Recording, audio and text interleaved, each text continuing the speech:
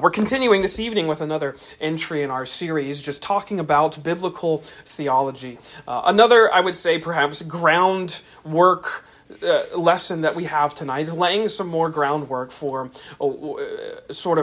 proving and also establishing, but also seeing how biblical theology is done. Hopefully you see by now that biblical theology, as we have come to learn about it, is not a superficial, it's not or even an optional discipline for you and I, for anyone who would say that they are a disciple of Jesus. This is something that I think we're also striving to bring to your minds through the Sunday school hour, through our discussion on systematic theology. But even here, I want to stress again that being a disciple of Jesus means engaging in theology. And this is not something that, again, as we've pointed out, as we've tried to express, is not an academic study. This is not something that's just reserved for special people who are learning about stuff in seminary or whatever. Being a disciple means being a theologian.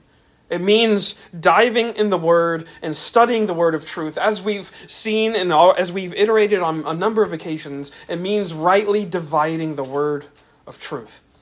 And I think we can understand that all of our Christian life, all of it revolves around this word that we have in front of us. The importance of Scripture can't be stressed enough. The Bible, indeed, is our authority. It's our only source that we are invited to go to grow in our knowledge of God Himself. And you see, that's the amazing thing that's happening through this sort of umbrella thing that we could call theology. What's happening? Well, God is inviting us to draw closer to Himself. We see this right away when Jesus, of course, is referred to as the declaration of the Father. If you don't have to go there, but if you read John 1:18, it talks about the fact, well, we can just go there. We have time. John 1, at the end of this, or not the end, but sort of in the middle of this wonderful opening chapter of the Gospel of John, I love how John sort of concludes this entry as he's been describing Jesus, introducing us to Jesus, the Word become flesh. And notice what he says about Him in verse 18. John says, "No one has ever seen God, the only God who is at the Father's side. He has made Him known." So here we have this wonderful little verse wherein John tells us, and actually you could that made Him known, essentially is saying Jesus has made God known to us. He has declared God to you and me. He is, we could quite easily say even that too, that He is the exposition of God to us in flesh and blood. That's really what He is. The heart of God is on display with the life and death of Jesus. All throughout His work, all throughout His ministry, all throughout His words.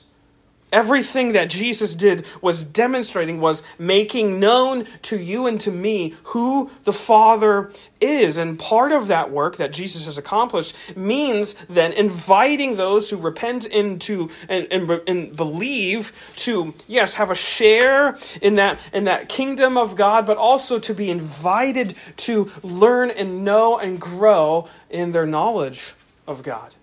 This making known of the Father to you and me in Jesus, this is what we are invited to continue doing in and by faith. That's what the gospel is, by the way. Just to put it another way on it, yeah, it delivers us from sin and it gives us righteousness, but even then at the same time, the gospel is an open invitation for every single sinner to enjoy, and to enjoy forever, unending closeness with God. That's what it's about. It's drawing us close and then continually drawing us close forever. It never stops. There's never going to be a day when you get close enough to God. That is a draw that will always keep on going. That good news that Jesus declares by His life and death and resurrection, that good news that of Jesus' life, death, and resurrection is preserved for us in the pages of these words. It is that very declaration that draws sinners, that welcomes sinners and weary, frustrating rebels to find a rest in Jesus, as Jesus says, Matthew 11, "Come to me, all you who are weary and heavy laden, and I will give you rest." You find that rest in him, and that rest is a continual, never-stopping welcome to continue drawing close to him. That's what we find in Jesus. That's what Jesus invites us into. I love that verse. Go with me to Ephesians 4, and then we're going to get back to Acts, I promise. Ephesians 4, a wonderful passage that I think talks about so many different things that maybe one day we should unpack. But Ephesians 4, notice verse 15 as he's describing church and church ministry and church life, Christian life. Notice what he says. Well, let's back up. Where do we even begin here? Let's back up verse 11.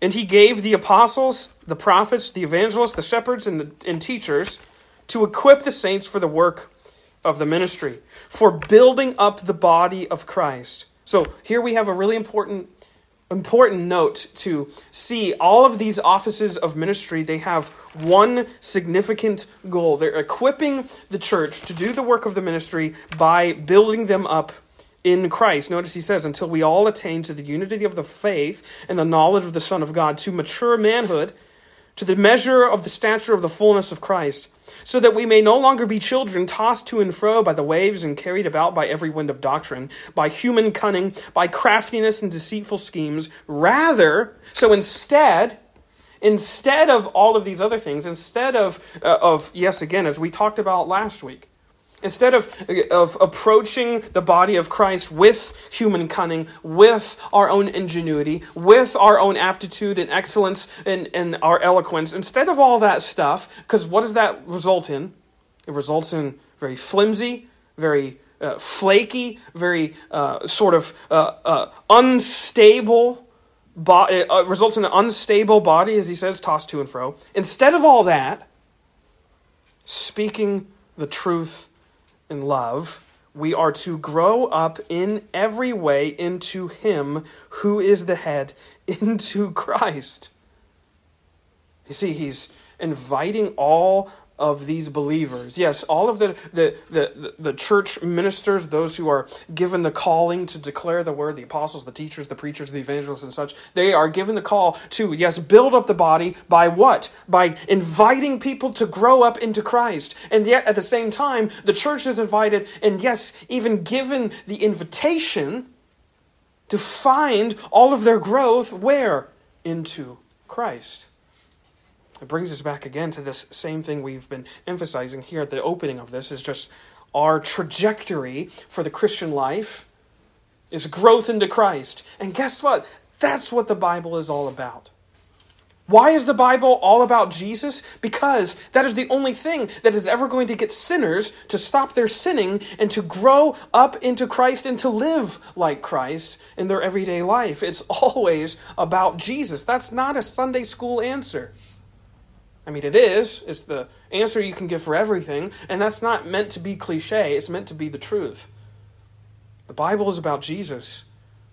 And the Bible invites us to see that it is all about Jesus, and that it is this wonderful calling that we have been given through the Word, through the Spirit, that invites us to, yes, see that it's all about Jesus, and to always be rejoicing in that fact. That's what faith is. It's not just a momentary decision where you get where you're given a sort of divine get out of jail free card. It's a invitation to a lifelong journey of finding Jesus to be your all, of learning and understanding to the disparity between who you are as a sinner and who God is as the one and only Holy One. See, that's what the Word also tells us. It tells us that, again, we can't save ourselves, we can't redeem ourselves, we can't fix ourselves. But there's one who can, and he's the one that this whole thing is all about. See, again, this is what biblical theology affords us to do. It affords us to see how God has providentially worked in all of the ages of the past to reveal himself to our forefathers, to all of the people who have preceded us, And he's revealed just how desperate they were for his saving grace, and likewise just how willing he is and was to be gracious to even those who don't deserve it. That's sort of the pattern that you see all throughout the Bible, Old Testament, New Testament included. You're seeing God deal with desperate people in a way that is patient and willing to receive people that don't deserve mercy into his arms. And we're seeing that pattern unfold over and over and over again. All throughout the Bible, we see that pattern. Even the people that we understand as biblical heroes, one of the things I would love, and we'll get there eventually, I promise, but the life of Abraham is always this one that we have in our mind's eye as just like the perfect life. And if you actually look at the way that he is introduced to the Abrahamic covenant, the promise that God is going to bless him and use him to bless the nations and all those sorts of things, he goes on this up and down roller coaster ride of faith all throughout those decades. God gives him a promise. No kid. He gets concerned, so he forces a way for him to have a kid, and that opens up a whole other world of problems. And then he's given that promise again, and then he pretends that his wife is his wife, and that leads to a problem. You can read all of these different chapters, and you can read about Abraham's faith, and the faith of Abraham is something that we should find as our example, but even Abraham is shown to us to be what? A desperate man who is treated with grace even when he didn't deserve it. And that pattern repeats. Abraham, Jacob for sure, David. All of these characters that we find, they have the same sort of life story in some ways. That's what biblical theology is trying to show us. There is a single story that we've been invited to read, invited to study, invited to, yes, even not find ourselves in it, but to find out that we're not that much different. We're desperate, and yet God treats us with patience. Again, the Bible is the record of that. It's a record of a story that's concerned with Christ, and that's who Jesus is. He's the embodiment of God's concern for people who are desperate. And I think it's amazing. This is something that Brother Jason was introducing this morning in Sunday school on bibliology, that God has preserved that story in the pages or on your phone if you have it in front of you. He's preserved it for us. Thousands of years later, we're reading about God's direct involvement in the human race, in this world, to make sure that everyone knows how he has chosen to reveal his glory in the most amazing way possible through his son Jesus. And yet, thousands of years later, we are still grappling with the same lessons that they were learning 4,000 years ago. Isn't it amazing that you can read about people in the Bible and it's like, man, I've been there.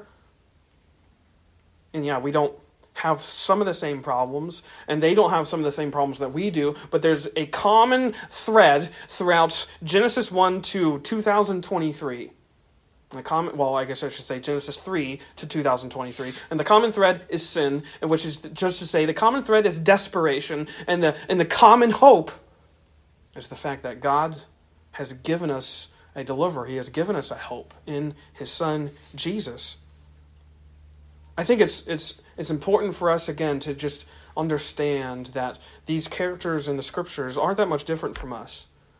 They had different cultural values, perhaps. They had different ways that they went about doing certain things. Yes, it was a quote-unquote different world than ours in some ways, but in other ways, they're just like us.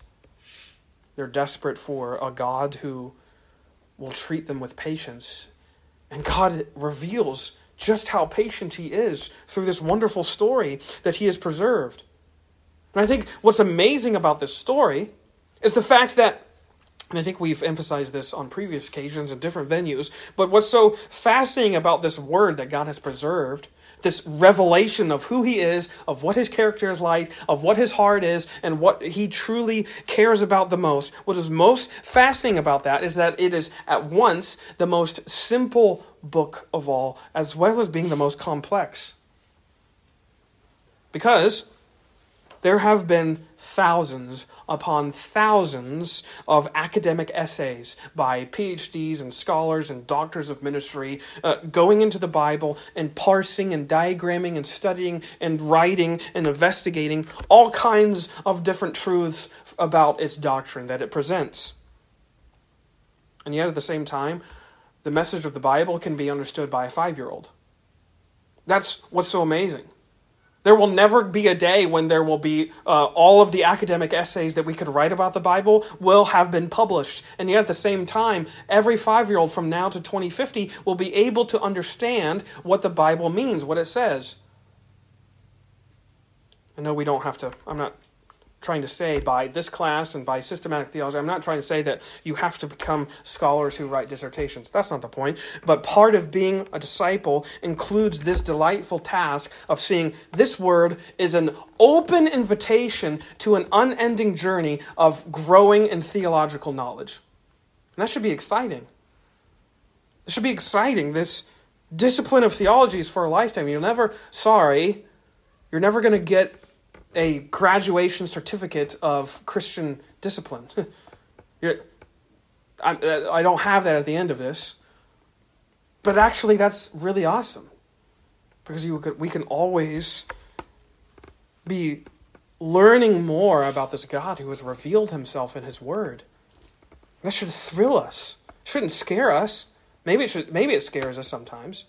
Because sometimes where there's recently, I've been walking through antique stores.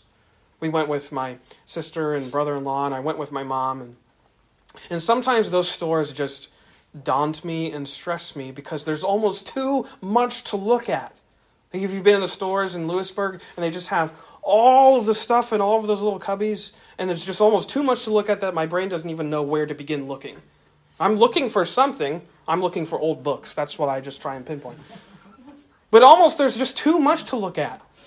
And that's why I get super tired really quickly when I'm in a store, because I'm trying to focus. Anyways, sometimes I think theology can be the same way. It's almost too much.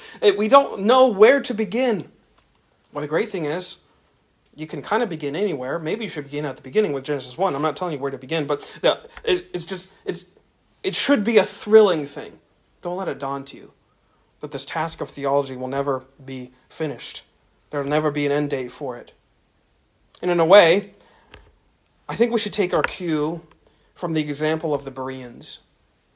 I want you to notice this. Go back to Acts 17. I knew we'd get there. Acts 17. This wonderful little story of this church at Berea, I think, is so fascinating. You see, after the turmoil, if you remember the story, Acts chapter 17 begins with Paul and Silas in Thessalonica. They begin preaching, and they begin preaching the truth about Jesus. Jesus is the Christ.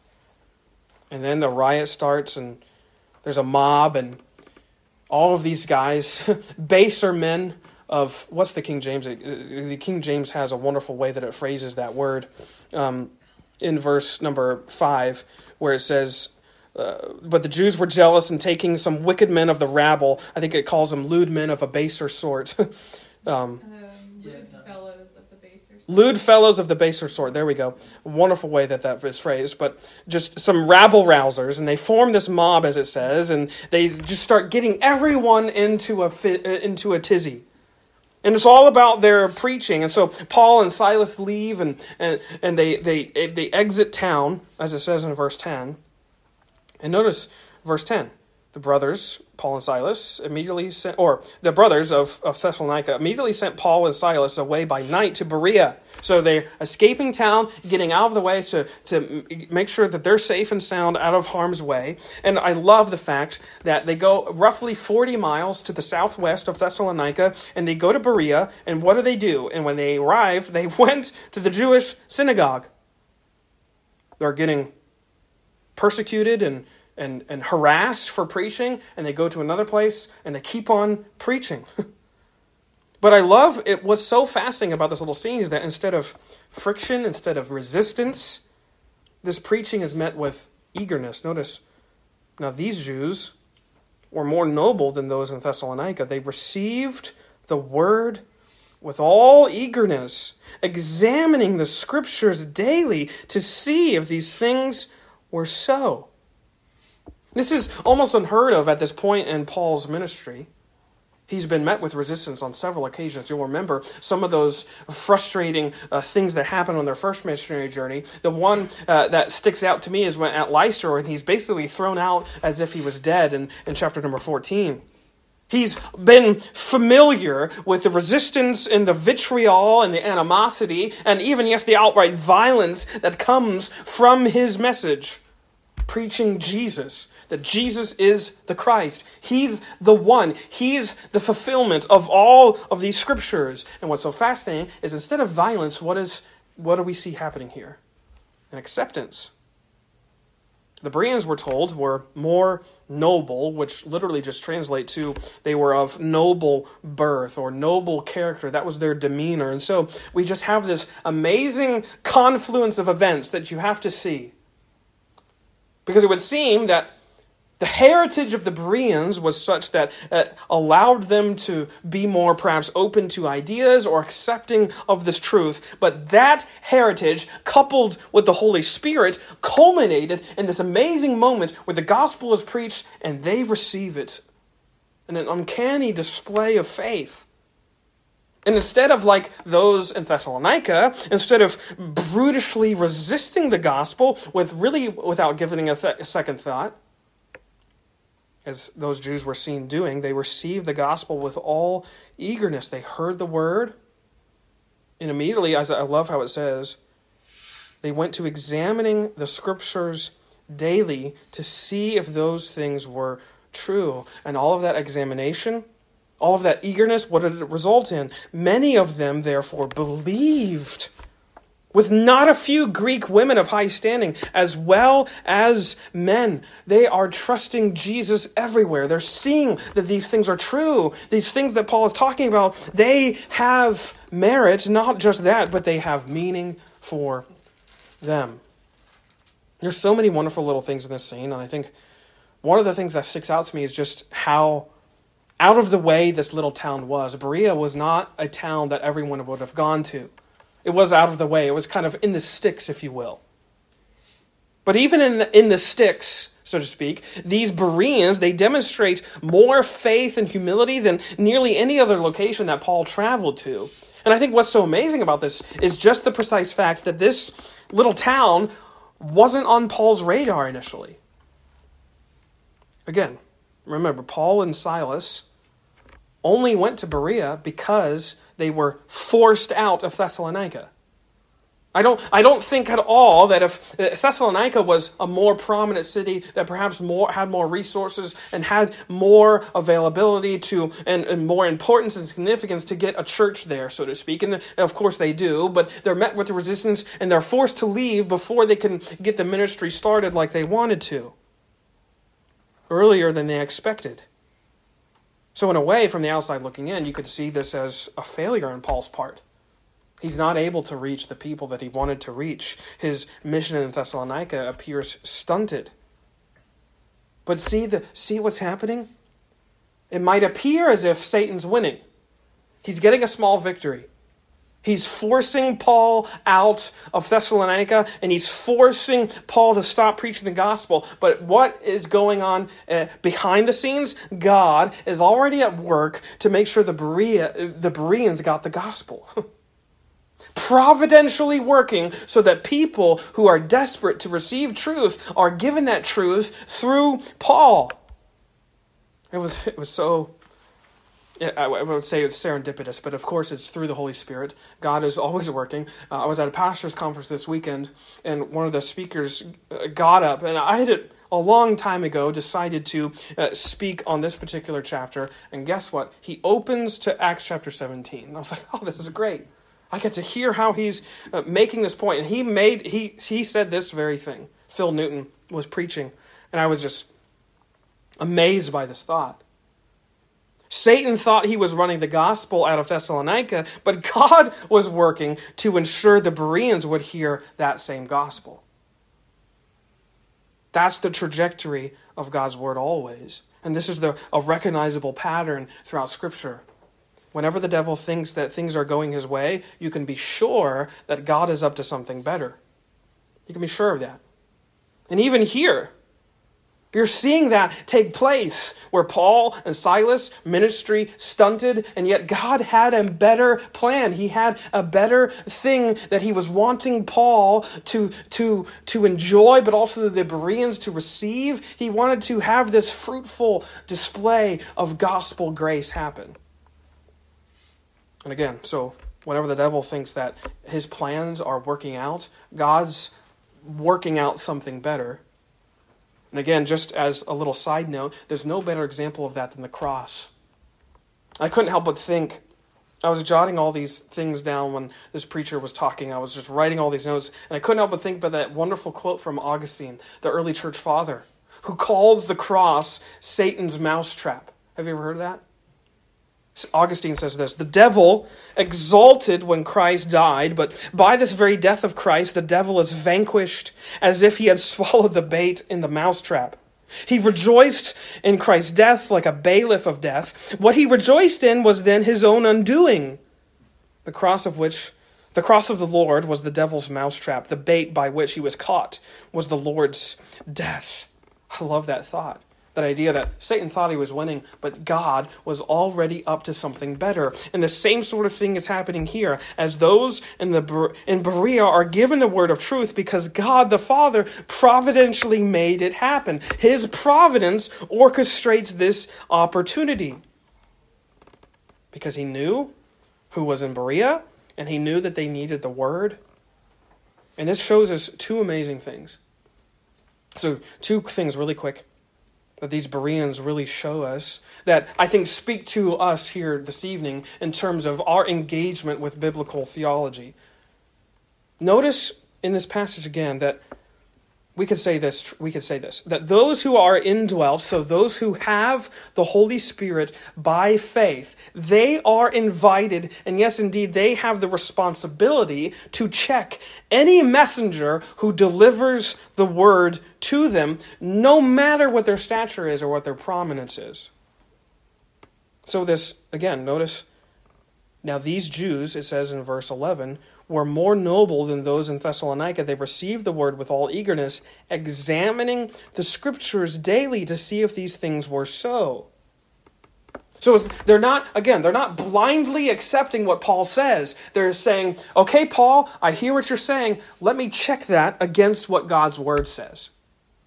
We've talked about this before, and I just can't help but emphasize it again. Just don't take my word for it. When I'm teaching, whenever anyone is teaching, by the way, whenever anyone is opening up the word and saying, here is a word from the Lord, you better check that against the word that's in front of you. That's not going to get you to doubt every messenger of the word, but that is your responsibility just as much as it is mine to deliver the word in faith. It is our responsibility as a church to understand and open up the scriptures and say, what does God's word say? And the joyful thing is that when you're checking the word against what I'm saying the word says, and both of them are saying the same thing, that's when rejoicing happens, right? So yeah, I see it. How awesome is our God? Again, we've talked about this, but again, just to emphasize, it becomes a recipe for disaster. Not just the fact of no one having their Bibles when they come to church, but it becomes a recipe for disaster when no one is checking what the preacher is saying against what God's word says. No wonder these preachers can go off on all of these tangents and go off on all these rabbit trails and lead their people down a road of just theological wandering. Again, go back to Ephesians, being tossed to and fro. How does you get tossed to and fro? By having unchecked theology being spewed from pulpits. That's not checked by anyone. Because, again, as we emphasized last week, people aren't equipped, they're not reminded perhaps of the fact that you have the same Holy Spirit that I have. I'm not saying that you're doing this, but I think sometimes we think that preachers have like a little bit better access to God's Holy Spirit than you do. That's not true. We have the same Holy Spirit. I've been given a certain calling, perhaps that's different than your calling, but I don't have special access to God that you don't have. You have the same Spirit. The same Holy Spirit dwells inside you as in me. Which, again, what does that mean? My authority, as I stand and speak this word, any preacher's authority, it's borrowed authority. My authority is on loan from God.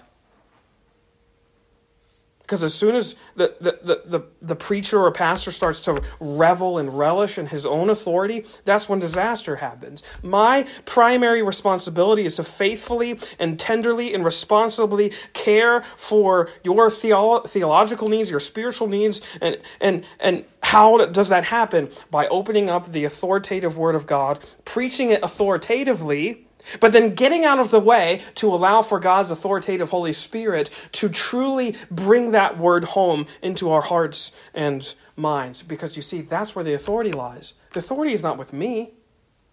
It's with God's word. This is our ultimate authority.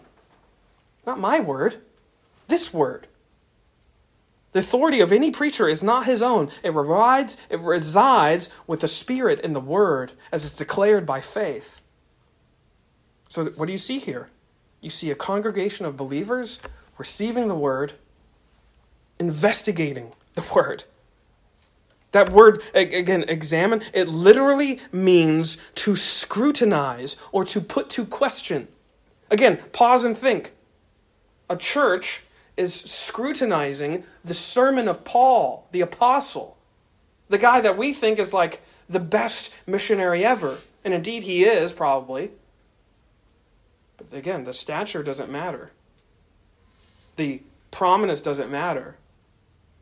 What matters is whether the word is being delivered by faith, whether it's being delivered in faith in accordance to the word of God. And yes, indeed, we could say if we are reading the same word under the same influence of the same Holy Spirit, we are more than able and equipped to examine that declared word. And yes, that's how growth happens. How do you grow up in every way into Christ? You receive a sermon that's preached to you, and you examine it according to God's word. You say, man, I can't believe this is true. This is truth. Not because a preacher says it in a fancy way, but because God's word says it. That's what these Bereans are doing. They're not just blindly, ignorantly shutting their brains off. Like we talked about last week, they're not consuming. They're not just sitting and consuming like you're watching Netflix, binging information. What are they doing? They're receiving and going and investigating. They're scrutinizing. They're sifting. But I love the fact, too, that not only do we have this God-given, Holy Spirit-empowered responsibility to examine what that declared word, what that word being declared to us says, but I love the fact as well that the other thing I want you to see, just and we'll close, Paul's sermon. Where's he preaching from? Where's Paul preaching from? Well, we're not told. I'm not trying to get you to give me a verse and reference. Paul's sermon from which he was preaching, and the scriptures that the Bereans were poring over, what was it? None other than the Old Testament. He wasn't preaching from the Gospels. They hadn't been written yet. Paul wasn't preaching from Hebrews. He wasn't preaching from Romans to make his case that Jesus is the true and better Adam. What was he preaching from? He was preaching like Jesus tells us in Luke 24. He was preaching from Moses and all the prophets. And what are they checking? They're checking Moses and all of the prophets to find out what? That yes, indeed, Jesus is the Christ. He's preaching and they're reading from an Emmaus perspective, if you will. And the point is, they're finding Paul's words to be true. Verse 12 again, many of them therefore believed. Yes, it's true. Jesus is the Christ. He's the Christ of God. And they're delighted in that fact. They're rejoicing. They're believing. They are reveling in this good news. This is not to say that the New Testament is not important, but it is to say that sometimes, and as we've seen, and hopefully you've seen this before, Jesus doesn't just show up in the Gospels. Jesus is everywhere. He's all throughout the Word. Not only does he show up in certain scenes, Joshua 5, he shows up as the captain. Daniel chapter 3, he shows up in the furnace. But all throughout, we've been made to see glimpses of Jesus. As we've said before, there's times where Jesus appears in absence, which is to say, we see an absence and a need for Christ because things are so bad. Judges. Other times we see Jesus in his presence, in sort of through the life of other people. So you can look to certain figures and say, man, look at how good they were, but Jesus is going to be even better. But all throughout, the whole point is what? All of these scriptures point us to Jesus. Paul is here doing just that. And the Bereans are finding that to be true. They are exercising discipline in biblical theology. I don't think that's reading into the text. I think that's exactly what the text is finding to be true. Whenever it talks about in Acts, when it says they preached the word, that is shorthand. It's just sort of a little shorthand euphemism for the gospel, for the fact that Jesus is the Christ, the Messiah, the one that all of the Old Testament talked about. So Paul is delivering this sermon. They're finding it to be true, and they are filled with this zeal, with this eagerness, with this joy, as all of this is implanted into their hearts and minds. And I love the fact that you can see the change. Because even when the Thessalonians, when they come down, these Jews from Thessalonica, they come down and they stir up more trouble, the brothers are just kind of casting it off. They send Paul away. They understand, here again, they understand that Paul was not for them. He had a different mission at work. But it's amazing that Paul was here for just a short time, providentially sent there because of an uproar, and that uproar sends him away again. But even in that short little window, what happens? An amazing revival, if you will, occurs at Berea. Why? Because God providentially orchestrated it to be so. I think it's amazing that these Bereans received this word, but also that they check this word, that they receive the Holy Spirit, and they find all these things to be true. I think we should truly indeed model our approach to biblical theology after this church at Berea. Receiving the word with eagerness and examining it with faith by the Holy Spirit, finding these things to be true and rejoicing, having our hearts built up, having our faith strengthened and made certain as we grow up every way into Christ. You see, these Bereans were given this, again, they were invited, as we said earlier, they were invited to see that they could draw close to this God who spoke everything into existence. They could draw close and closer to this God. This one who invites them to draw near and find him to be their all. And in that invitation, they found so much thrill and zeal and excitement. Are we just as excited to rightly divide the word of truth? That's what I hope that you're being able to see. As we continue studying biblical theology, we're being invited to see, all of this points to Jesus, but all of this is drawing us close to Jesus. Jesus wants those who enjoy just sitting at his feet, kind of like Mary and Martha, just sitting at the feet of Jesus. When you open the Word, that's what you're being invited to do once again, over and over again, sitting at the feet of Jesus and being drawn close to this one who is revealed to be your one and only hope. Let us pray.